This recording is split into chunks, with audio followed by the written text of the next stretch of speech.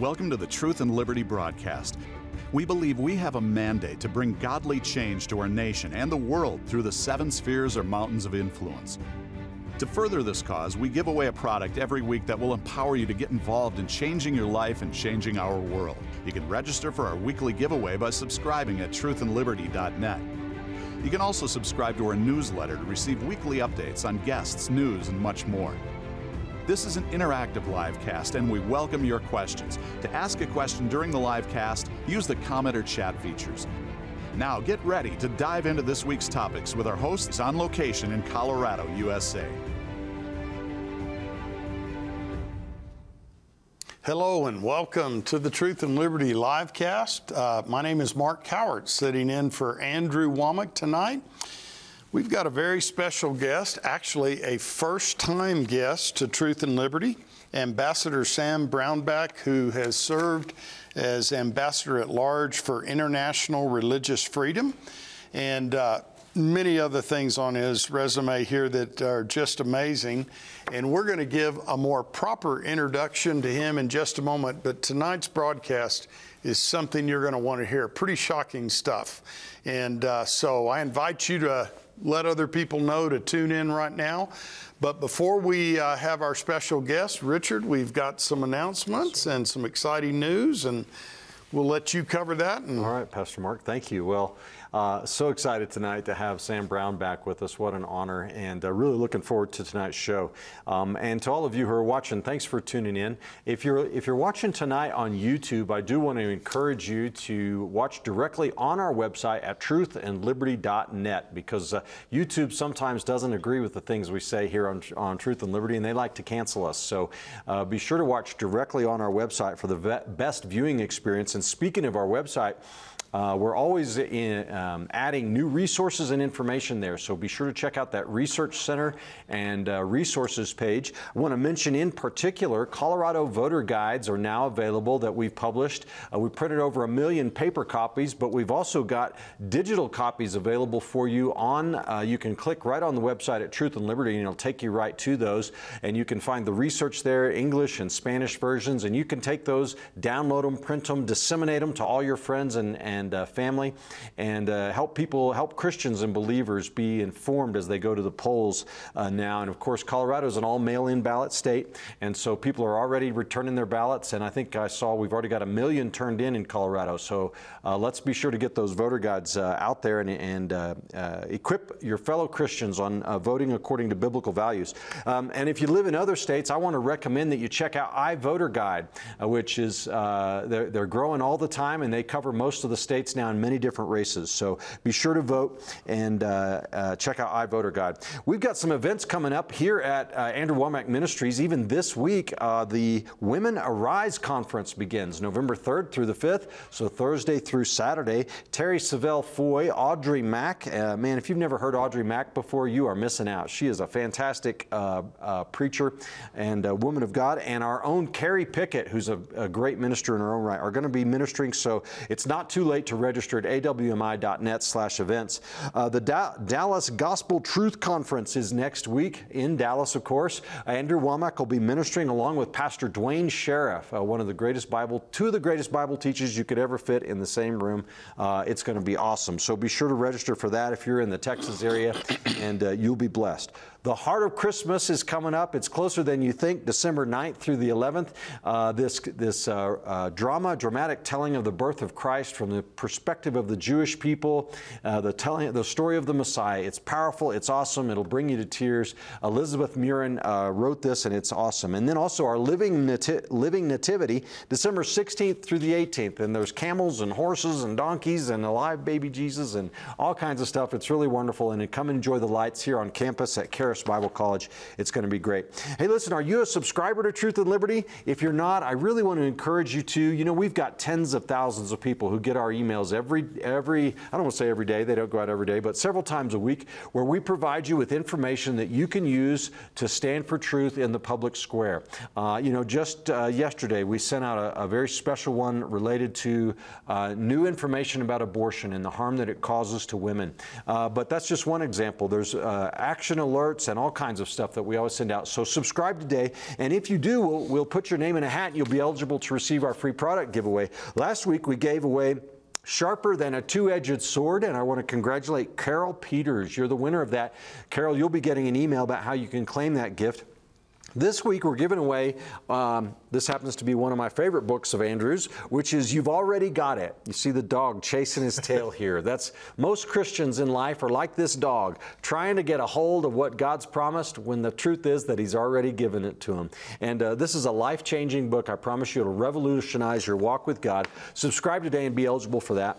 Also, this is an interactive live cast, guys, so post your questions and your comments for Ambassador Brownback and Pastor Mark here, and we'll do our very best to get to those. Do it in Facebook on the comment section or the chat box there on our website at truthandliberty.net. Also wanted to mention that you know, Mark, we do what we do here at Truth and Liberty. We're growing all the time. We're reaching more and more people all the time. And we do it through the generosity of our members. And if you're not a member of Truth and Liberty, if you want to support what we're doing, you want to get involved in turning this nation back to God, you can do that. Just go to our website, truthandliberty.net, to the donate page, and sign up to make a recurring automatic gift every month of $5 or more. We'll definitely can use more. If you give it, we'll figure out how to spend it here at Truth and Liberty, and you'll become a member. And just remember that we're a C4, 501c4, so gifts are not tax deductible, but God notices, and I believe He'll reward you openly for that. Also, if you need prayer tonight, you need someone to agree with you, to join their faith with yours, just call into our phone center at 719-635-1111. And Andrew's got a huge room full of Spirit-filled, Word of God trained prayer ministers who will more than happily agree with you in prayer. And I tell you, Mark, miracles come out of that phone center every single day. We used to, here at AWM, we used to get a ticker, stock ticker that go across the bottom of our computer screen telling us of the latest miracle that was coming out of it, but I think they got too many. It was just too much to do. Salvations, baptism in the Holy Spirit, healings, people being set free from all kinds of things, and suicide prevention and all kinds of stuff. So call in today if you need prayer. And with that, I'll turn it over to you so we can get on with our program and talking to Ambassador Brownback. Awesome, Richard. Thank you. Man, a lot of powerful stuff going on. It's so awesome to see what's going on here with Truth and Liberty and AWMI and everything. Tonight, we have as a first-time guest to Truth and Liberty, Ambassador Sam Brownback, who served as Ambassador at Large for International Religious Freedom. Ambassador Brownback, welcome to the Truth and Liberty livecast, and thank you so much for joining us. Hey, it's a pleasure to join you, Mark, and I love the backdrop, love what you're talking about. I look forward to the discussion we have tonight. Well, Richard and I have actually been really looking forward to this because it's very shocking, the things that are going on. Now, I was wondering if you could just share a little bit of your background, your resume, and just the things that you've done are so impressive, served as governor and in the Senate. Would you tell us a little bit about yourself, and then we want to get into this discussion. Yeah, I'm a blessed man. I'm the most blessed man I know. Raised on a family farm in eastern Kansas, married, 5 children, 9 grandchildren, and now been blessed to be able to serve in places like U.S. Congress, Senate, governor, ambassador, and then recently started up a National Committee for Religious Freedom. It's 501c4, just like the organization that you have, to stand for the free exercise of religious freedom in the United States. I've, in much of my career, worked for international religious freedom, opening religious freedom around the world. And then as I came back from that ambassadorship and focused more on the U.S., I got to see just how much we're losing ground on religious freedom in the United States, and formed up this entity to stand for the Free Exercise Clause. Remember, in the Constitution, it says the Congress shall establish no law respecting the establishment of religion or prohibiting the free exercise thereof. So you can't have an official state church of the United States, and we don't want one anyway, don't need one. But you can't also limit people's peaceful, free exercise of their faith, however that may be. And you may not agree with people's faith or how they express it or act on it, but you have a constitutional right to peacefully practice that. The key thing here, Mark and Richard both, is that that if the United States starts limiting religious freedom, it will limit religious freedom around the world, because everybody watches what happens here. This is the country that was really founded on this principle of religious freedom and free exercise. And any limitations that happen here, any crowding in that happens here, it'll get magnified overseas, and it'll get far worse for everybody else. So we really got to fight for this religious freedom and free exercise clause and right here at home. You know, you said something so key, because it's almost as though the Lord has blessed America so much. We're kind of like the firewall that holds back these forces of darkness and tyranny. And we just recently had here with Richard and I on Truth and Liberty, one of our dear friends, Bishop Joshua Laweri from Uganda. And the Lord has really been using him in Uganda. And we made a discovery that some of our brothers and sisters in Christ around the world, they honestly pray very intently and probably more fervently for America to stay strong than even Americans. Because they said if America goes down, the rest of the world's going with it. And, you know, we appreciate all the ways that you've served our country. But you had an incident that happened when you went to your bank to make a deposit for this organization. And when Richard and I heard about it, we were shocked. Can you tell us about that? Yeah, happy to. So we opened up this organization earlier this year, National Committee for Religious Freedom. We were opening up a bank account, and we hadn't been established at this bank for less than a month, Chase Bank, and I go to put a deposit in it. It's a startup organization. I'm putting some resources in to help get it up and going because it's just getting started. And I go, and the teller looks on the account and says, "Well, that account's been closed." And I kind of go, "What?" Yeah, that account has been closed. It was done at the corporate level, and so you can't put a deposit in on this, and you'll get your money back within a certain amount of time. And I was really stunned, because I was going, we just got this thing stood up. We've just opened this account. We haven't done anything, and then the account's been closed. I've never dealt with a bank that's done something like that. And then we started digging into it and contacting people at the corporate level. And we're told that the decision was made at the corporate level to close the account, that it's secret. We're not going to tell you why it was closed, and it's irrevocable.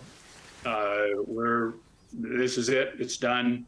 We're firing you as a customer. That's it.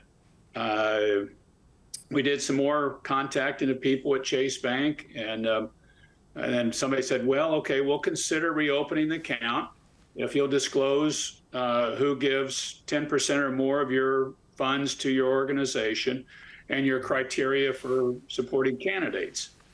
Wow. And we're going, well, it's a 501c4. It's not required to disclose. And I am thinking, we were thinking, we doubt you asked that of all of your private nonprofit organizations to disclose those things. So we opened an account at another bank, but we thought, I've heard this happening to too many organizations, and most just kind of quietly go their way, and they find another bank or they find some other institution to help them out or find another way around. We thought, no, we exist so that people can use their free exercise clause of their religious freedom. They can do this, and we ought to stand up and push back against that. And so that's what we've done. We've started asking more questions. We've started a campaign called Chased Away, asking other people to tell us if they've had a similar experience, and then we're going to collect those and give them to government officials. Well, that was a question that came to my mind as you had this happen to you. Did you find out this has happened to a lot of others, or one or two, or what was your discovery on that? Before we started the public campaign, and people can go on our website and they can tell us about their experience. Our website, thencrf.org, the NCRF, National Committee for Religious Freedom.org. they can go in there and tell us about it. But before we even started this campaign, I was hearing from really dozens of religious conservative leaders, mostly, that this had happened to them. And they just kind of quietly went somewhere else and found another bank, another insurance company, another way to get their information out to people. But I thought we should not do that in this case, because this is the very reason we exist, is so people can have a free exercise clause in public or in private. You're supposed to be able to practice your faith in this country in private, in security, in public, and not be threatened. That's the nature of religious freedom, and it's my way of thinking and the founders' way of thinking. This is a God-given right. God gave us religious freedom. Mm-hmm. He didn't make us robots that we've got to follow him. He gave us freedom. So this is a God-given human right that no government or business, in my estimation, has the right to interfere with. Absolutely. And it's been said, anything that the government is able to give to you, if we look to government, they're able to take that away. And that's what was unique about our country's founding. They identified these rights are inalienable. They're from God, not from government. And that's why this country was founded. So, a lot of times it seems like in this country, if something happens and it doesn't directly affect me or my pocketbook, we tend not to get involved. Why should the average, everyday American citizen be concerned about something like this? Well, two things. If you don't push back, it's going to get more crowded. I mean, your right to free expression and free exercise is going to get more crowded in if we don't push back on it. And secondly, it's not just about America. It's about the guy from Uganda that you say prays for America. I know a number of people from other countries that pray strongly for America because of the very thing you said. If America loses ground, the rest of the world does on these basic fundamental human rights. In my view, for the last 20 years, we've lost ground on human rights around the world. And I think really what's happened is we've just kind of tried to make everything a human right. And then we have some things that are very debatable about, like some people believe abortion is a human right. And I'm looking at it, I'm going, to me, abortion is destroying a young life. How can that possibly be a human right? But when you make so many things human rights, if you make everything a human right, then nothing's a human right.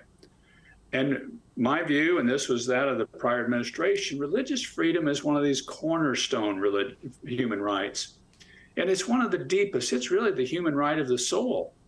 But if you get it well established, then you can build freedom of speech, freedom of assembly, these other human rights off of this foundational one that's so strong and so central and so key. That's why I think we really need to back up and say, let's get back to the basic human rights that the whole world agreed to in 1948 in the UN Charter of Human Rights that included religious freedom. And let's really emphasize those. Let's get back to those basics, and then let's build the Human Rights Project off of that.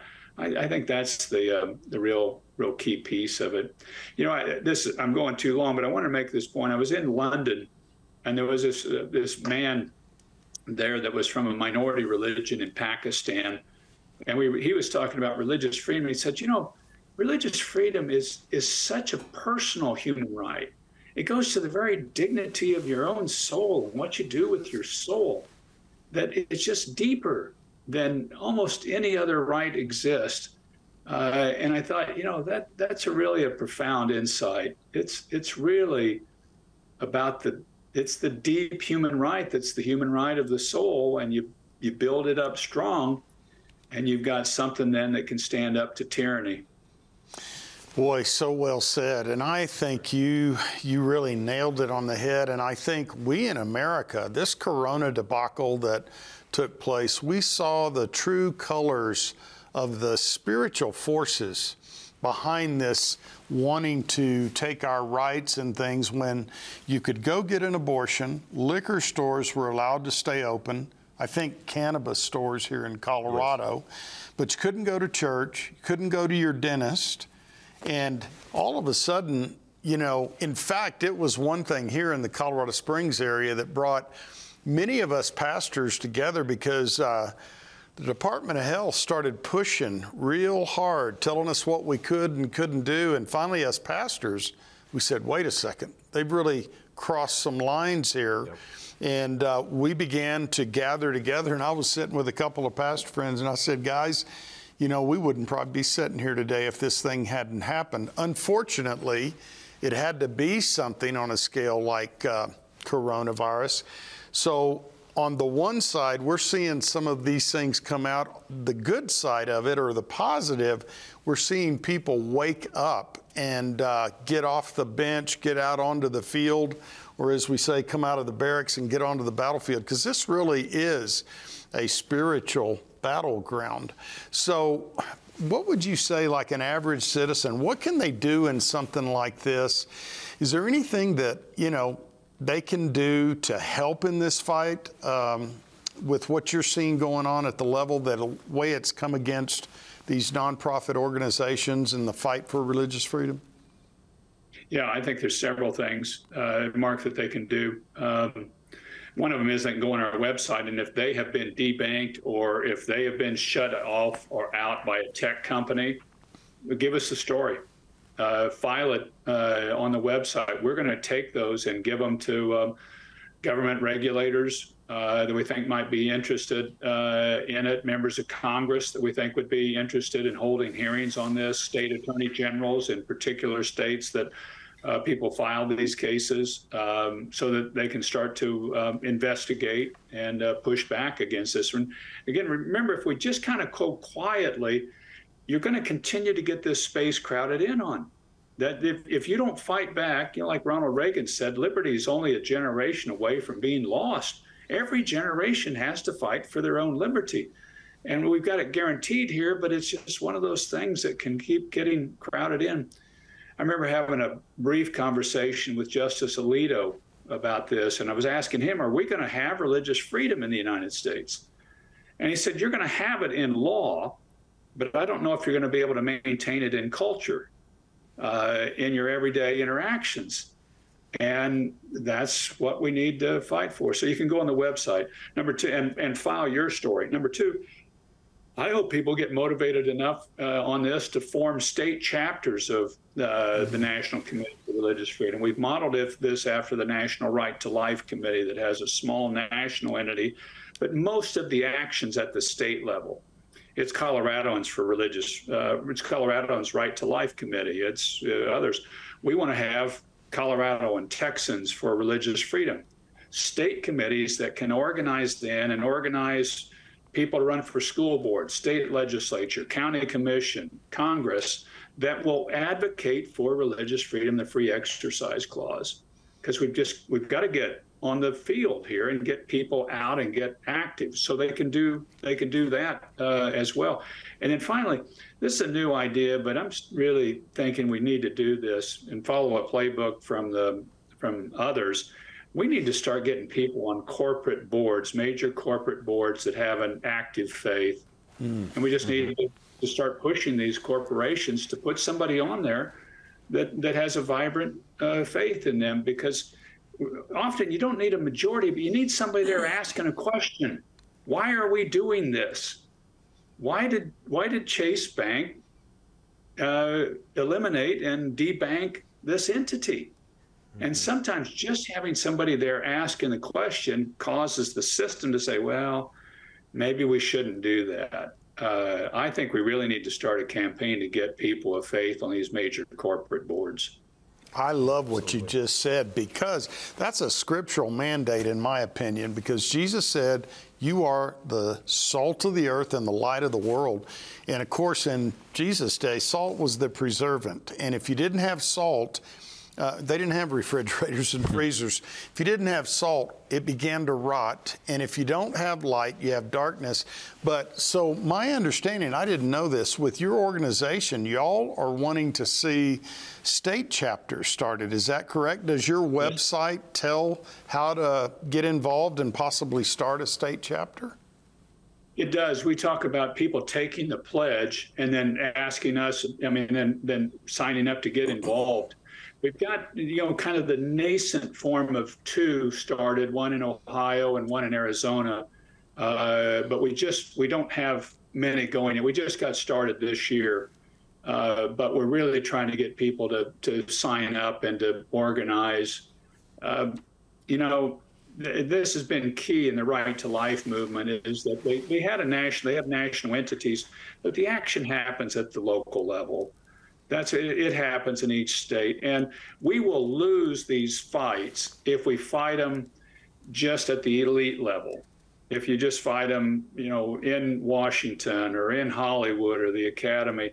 But we can win these fights at the grassroots levels.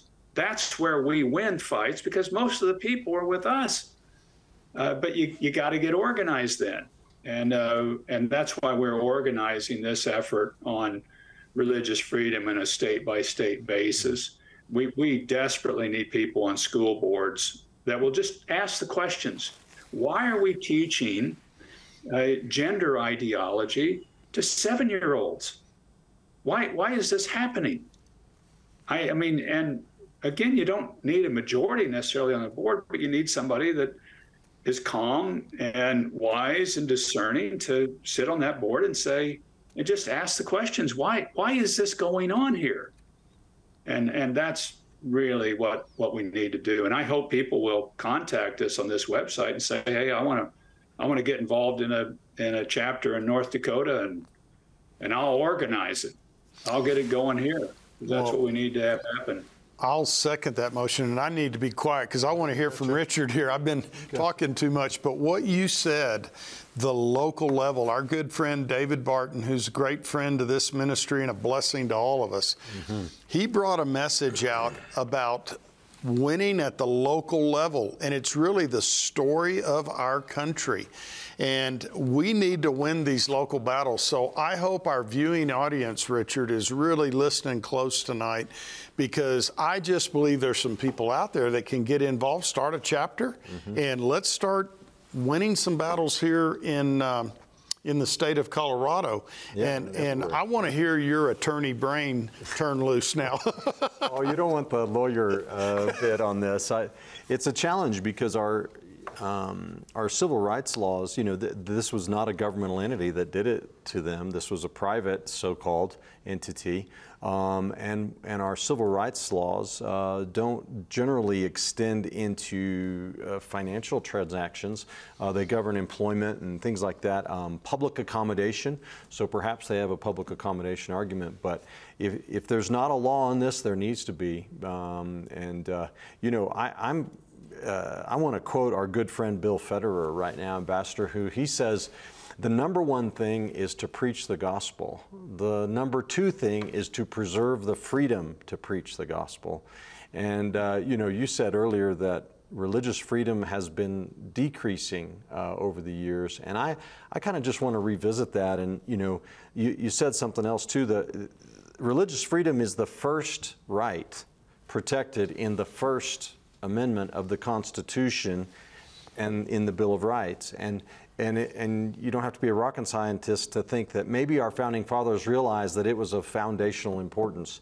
What happens if we lose religious freedom? Is there really going to be a foundation for any other rights? Or is it going to be just, the cancel culture will suspend your rights on anything they want if you don't agree with them? Where do you see this heading if we don't do something? Well, I think you're going to lose a lot of the diversity of America that's built upon the ability to have a different viewpoint. And just really to back you up, Richard, but to back up what you're saying too, remember the founding fathers, they come over from Europe. At that time, Europe persecutes people if you're of a different faith orientation than somebody else. That's why the Pilgrims left England and then went to the Netherlands, and then they left there and come to the United States. They were just simply wanting to practice their brand of Christianity. And so they take this perilous journey and lose half of their ship of people the first winter just to be able to practice their faith. Mm-hmm. But then out of that, they form a colony and other colonies, but you got the Quakers in Pennsylvania, and you got the Catholics in Maryland, and you got this group there and there. So they're going to form 13 different nations based on the European model of a different religion for different nations. But they came together with this brilliant idea of no state religion, but no limitation on your free exercise. So you can be a Quaker, you can be a Baptist, you can be a Catholic, you can be a Jew, you can be nothing, an atheist, and that's fine. And the government protects your right to do that. That's the government's role, is to protect your right. Well, now you move forward to our modern time. Let's say, okay, the government's not going to protect your right, and you can't freely practice your faith. Well, then what happens? People go underground with their faith, or they have to go somewhere else, or they'll start fighting back in different ways. And I think you really lose the secret of how we built this incredibly diverse society that's been able to live together and grow phenomenally as a nation and be the most powerful nation on the face of the earth with the most diverse population on the face of the earth. This is a key component of that. And, we've always found ways to accommodate people of different faith. In Kansas, we have a number of Amish people, and a number of the Amish groups don't believe in sending their children to school past the age of 16. Well, the state requires you to go to school until you're 18. Well, we found a way to, okay, let's work with them, and you'll have to get a GED, but you don't have to go to school past the age of 18. And we found a way to accommodate this sincerely held belief. Mm-hmm. And it really is a key piece of what's allowed this diverse nation to operate. And I don't think people want to see the Amish leave America, be forced somewhere else, or Orthodox Jews, or any group. Really, I want to see them here and practice their faith freely and without fear of retribution. Yeah, amen. Well, maybe it was the early 90s, maybe it was the late 80s. I don't remember. I'm sure you do, Ambassador. But we used to call this being PC, or political correctness, But it seems now to have this idea of controlling what people say. There's some group that gets to decide what's acceptable speech and what's not acceptable. It's now gotten a lot bigger and a lot more dangerous, it seems to me, where now we're saying who you get to associate with, who you get to donate to, who you get to support or not support in an election, and where is this thing going to end? It doesn't look good to me. I'm reminded of the French Revolution, when which also was a nation that had rejected God, and they began to cut off the heads of people who were not in the accepted, didn't see the revolution the way they saw it. And eventually they had, tens of thousands of people were murdered at the guillotine, and who knows how many others lost their property and their freedoms, and it was a total bloodbath. I think that this issue of religious freedom is the most important thing that is facing us today. And if we don't stand up and unite and speak vocally about it, there's dangerous times ahead. Very dangerous. Yeah. I think it is very dangerous, and it's going to go more high tech all along. Just look at what the Chinese communists are doing in places like Xinjiang. There's a camera for every other person. They've taken DNA samples of people. They follow people. They have facial recognition systems. They track your cell phone. And they're moving to digitize the currency. And so that all the currency will be electronic. And then they'll be able to turn the currency off or on for you or Mark if they decide, well, we really don't like you. And they'll be able to turn your money off.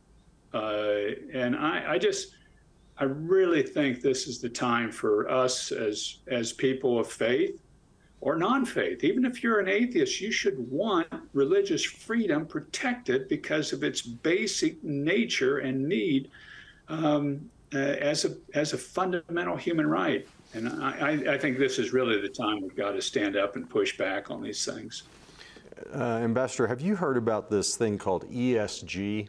I think it stands for environment, social, and then governance, where banks, financial institutions, and others are going to, and they have already started rating people and given us scores based on our beliefs and actions, and then that will determine our access to other privileges. Have you heard about that? And obviously, I think I could say what your thoughts are, but can you comment on it? No, absolutely. I've heard about it, and I've been, since this happened to the entity that we started up, I've been contacted by a number of people that are working to push back on ESG policies. And the thought is, why do you give a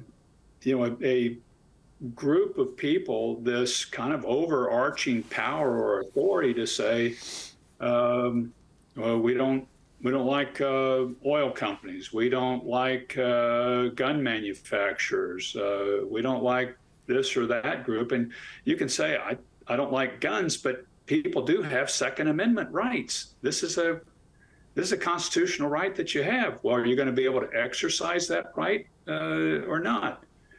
And I just think these things are all very dangerous in the sense that you're really trying to limit people by another means.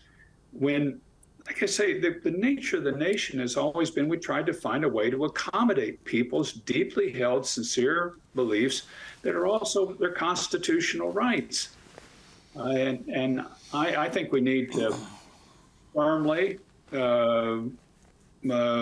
carefully organize and push back against these efforts. I mentioned getting people on corporate boards, and I think we ought to be pushing back on these corporations. And my hope is, and as a former governor, I saw the power of some of these corporations in states if they start pulling economic assets out or threatening to pull them out.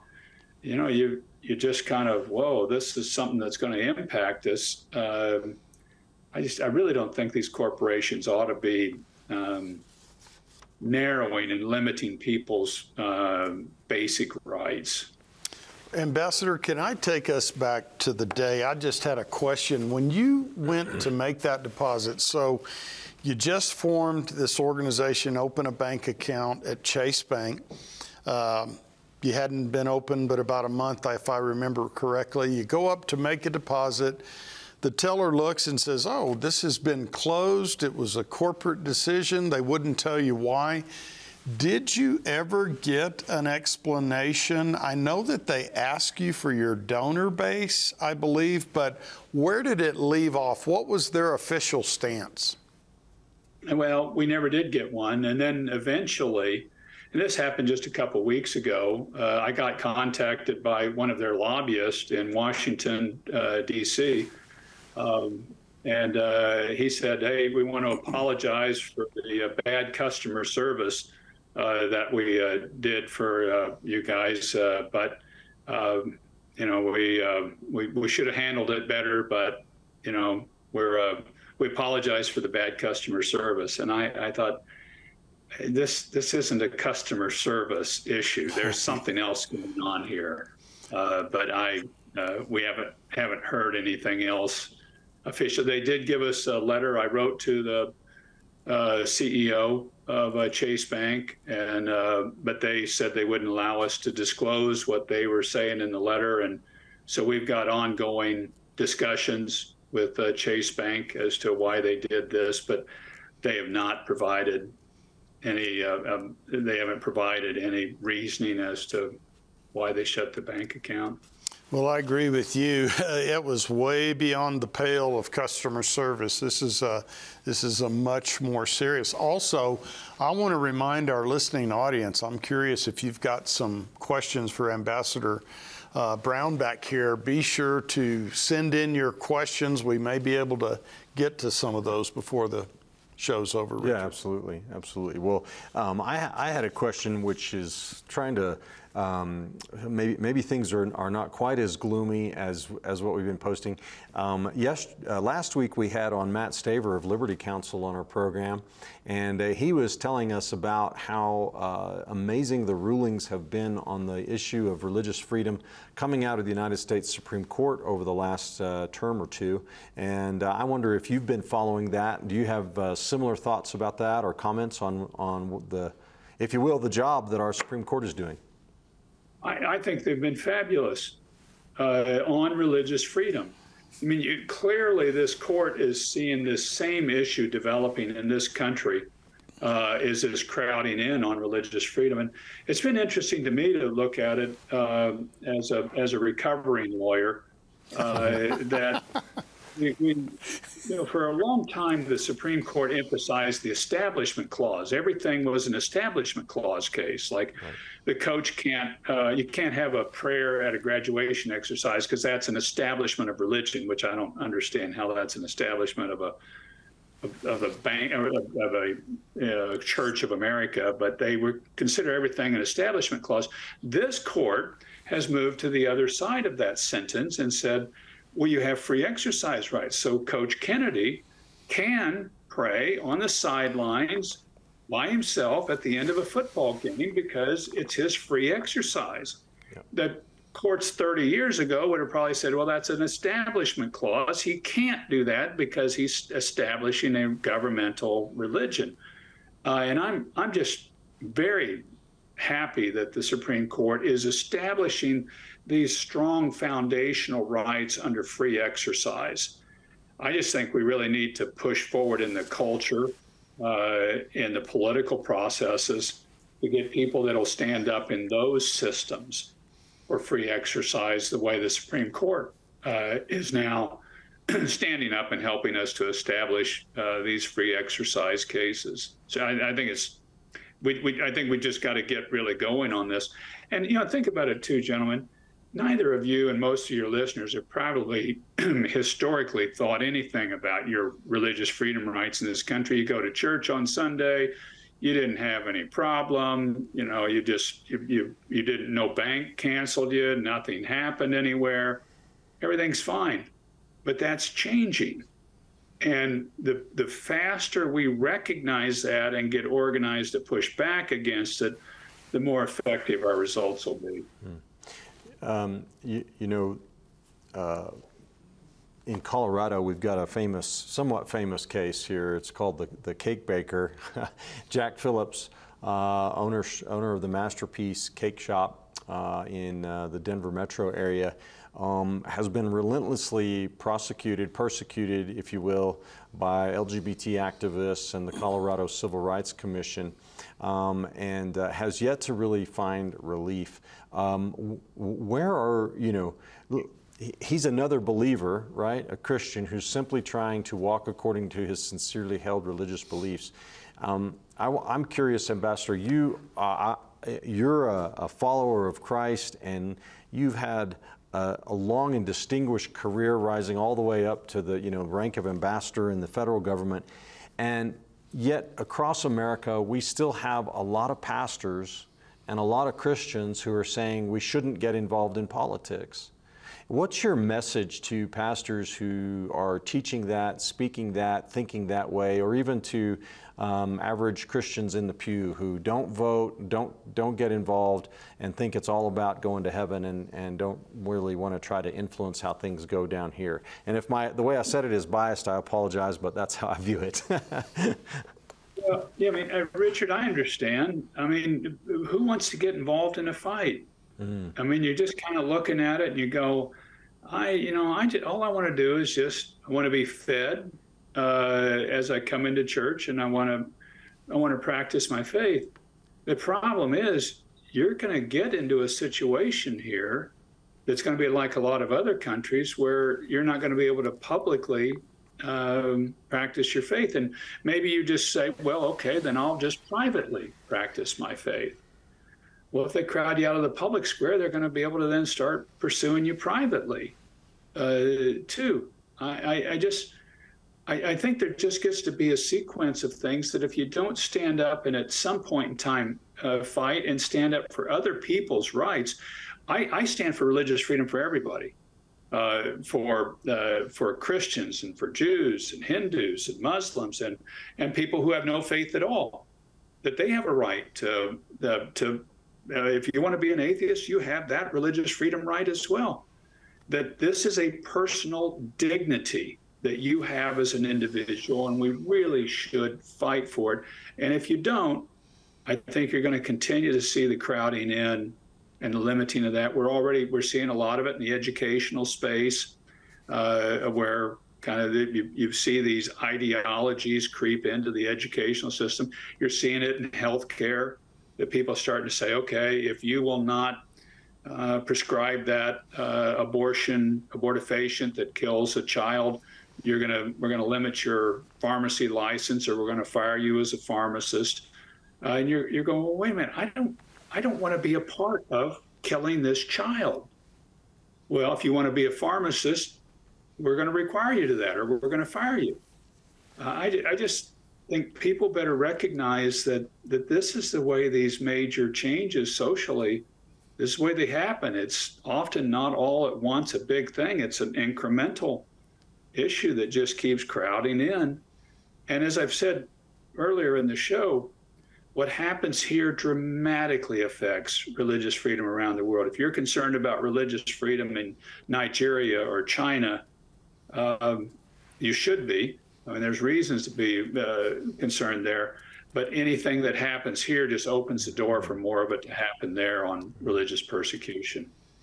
You know, since both of you are attorneys, you know, our good friend Bill Federer, he's a dear friend. Mm-hmm. He teaches for us here. I oversee the practical government school, so we usually have him in 2 or 3 times a year.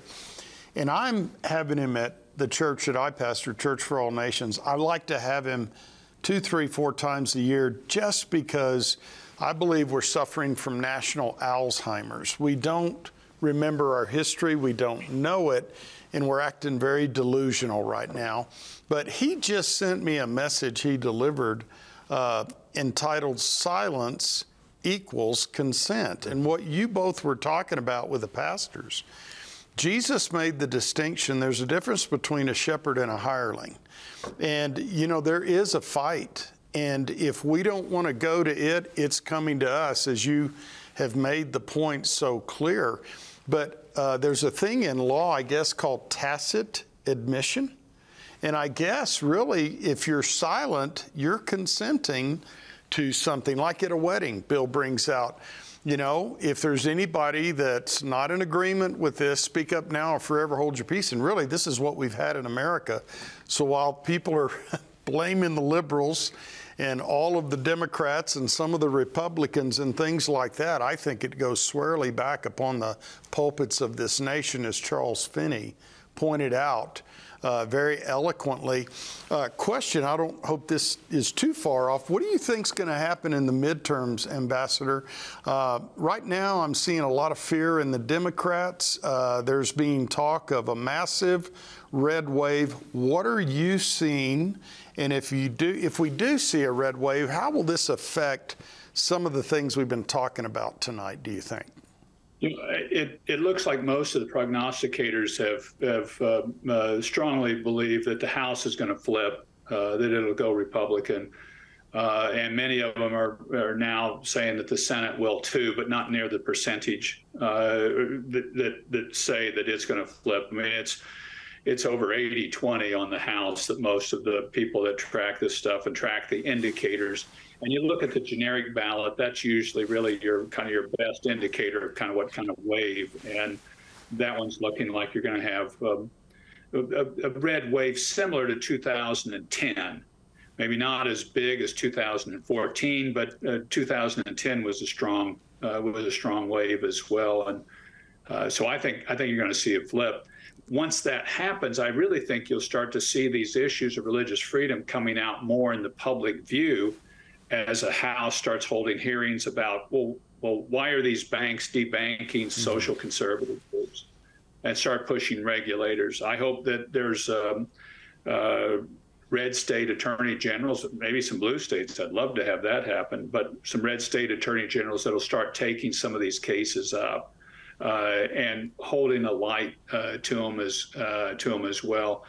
My experience on these social issues is that if we will stand up in truth and carefully and wisely present our cases, we will ultimately win these cases because we're standing on truth. Mm-hmm. Amen. It may take a while. The Dobbs case to overturn Roe took 50 years, but it was overturned because Roe was never in the Constitution.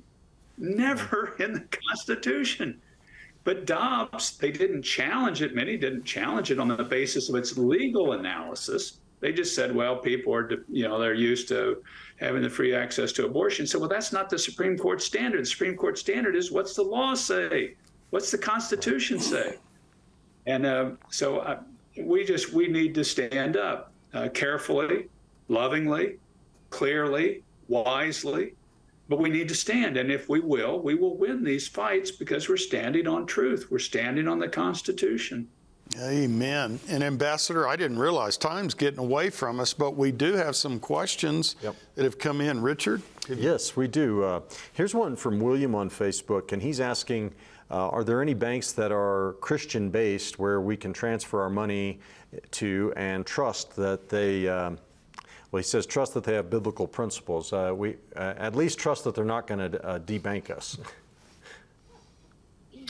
I'm sure there are. I don't have a list of ones, and I'm hoping that there was some mistake in the system with Chase, and this somehow just accidentally happened. That's not what we're hearing so far. I think there are some institutions that can recommend banks that won't debank you. And as I mentioned, if the Congress flips, you'll start seeing some hearings on this debanking phenomena. That some of these names will come out more clearly of some of the institutions that seem to be more given to debanking people. But I don't have a list to provide people. Right. Okay. Well, thank you for that. We're going to research that here at Truth and Liberty and hopefully have some information for our viewers soon. Ambassador, here's another question, and this is coming from Robert on chat, and he asks, who can we contact to express our discontent about Chase? Do we contact the government? And I know that's a good opportunity for us to remind folks about your website as well. So what would your thoughts be about that? In addition to going to your website, what can people do? They can go to the website at thencrf.org, the NCRF, National Committee for Religious Freedom.org, and file it there. I would hope people honestly would write to Chase, write to the CEO, Jamie Dimon of Chase Bank, and say, are you debanking people based upon what they stand for or not, and see what response they give. He had testified in front of the United States Senate not 2 weeks earlier when I wrote to him about that they believe in religious freedom. He stated that in front of a U.S. Senate Banking Committee meeting. And, you just kind of, and with the letter I wrote to him, I said, look, I appreciate you saying that, but this was our experience with your bank. Now, these are huge global financial institutions. So, they've got millions of accounts, but I would hope people would write to the chairman of the board, to Jamie Dimon, and ask, is this a policy of theirs or not? And like I say, I think too, we, and I hope to join some other groups, will start a campaign to try to get a person of faith on some of these major corporate boards, because it's just, we need a voice in these places. This is something that the faith community has not done well, is really get people in positions on business entities. I think they've done well in the government, in the legislative bodies, certainly at the federal level, at state level, less well, I think, at the local level. But I think we need to work on that at the corporate level. The left-wing groups have done a much, much better job of that. Absolutely. Well, I here at Truth and Liberty, we say all the time that Christians or as you're saying, people of faith, need to become involved in every area of society, in all areas of influence, arts and entertainment and education and banking and finance and just everything. And stop having sort of an escapist mentality that, hey, I'm saved, I'm getting out of here, good luck, you guys. You know, I don't think that's really what Christ called us to. Yeah. Well, that's not being salt and light. No, that's definitely not being salt and light. I think we have one more question I want to ask if we can fit it in. Looks like we've got almost 4 minutes left. But Ambassador, what about tax-exempt status for churches and Christian charities? Recently here at Andrew Wommack Ministries, we had a local legal battle that we were in, and our people that were opposed to our position were calling for the revocation of our tax-exempt status. Is that a time-honored, cherished tradition in America? Is it important for religious freedom? Do you have any thoughts about tax-exempt status and whether it's important to preserve it for churches? Absolutely, it should be preserved for churches. I mean, these are foundational entities to kind of the character of the society. Remember, the founders again, they had this great experiment about we're going to give maximum freedom to individuals. They came from places where everybody had a king or a queen. It was a monarchy, and the king ruled. But they come here and they go, no, we're going to give freedom to people, but you have to do self-governance. You have to govern yourself. Well, how are you going to do that? Well, many of the founders wrote about the self-governing aspects of religion, that it puts in the mechanisms and it develops the character within the individual to do self-governance. And they've been cherished institutions in this country from our very founding of this sort of self-governance aspect of maximum liberty to a people. And so I think we've got to absolutely fight for that tax-exempt status to be maintained for faith-based institutions. Plus, look at all the social capital, spiritual capital that churches put out, the number of hospitals and homeless shelters and feeding of people and taking care of the poor and the downtrodden that are done by spiritual-based institutions. It's the church that does this in America. It's the church that works with people. And if we lose that and the spiritual capital that the churches put in, we're gonna have to pay billions of more dollars to do it by government, and it won't be done nearly as well. Well said, Ambassador. And you know, it's not the job of government to do that. It's just as you said, it's the job of the church. And Ambassador, we want to thank you for joining us tonight, and thank you for being salt and light. I remember when we first got word of what happened, we were like, what? And you've brought this to light. And I want to encourage our listening audience, if we could put your information to please visit your website. You know, Andrew's so supportive of everybody, Richard, and he always supports, but we encourage you to get on this website and maybe let's see some local chapters started by our listening audience. And thank you for being willing to help us do that. And any closing words? We've got less than 30 seconds here. Would really appreciate your prayers. I mean, this is really a key fight, and it's a key time. And I hope people will be, they'll pray and they'll act. But I hope you will pray about these issues of religious freedom in the United States of America. And I hope that'll lead to action on your part. Thanks for listening. God bless you all. Thank you, Ambassador Sam Brownback, for all you're doing. And thank you to our listening audience for joining in. And a special thanks to CTN for carrying us. We'll look forward to seeing all of you next week at this same time. Lord bless you richly. Join us next time for the Truth and Liberty broadcast. Find tonight's episode and related articles and links at truthandliberty.net. Truth and Liberty is viewer supported. If you'd like to help us continue our live casts, you can make a donation at truthandliberty.net.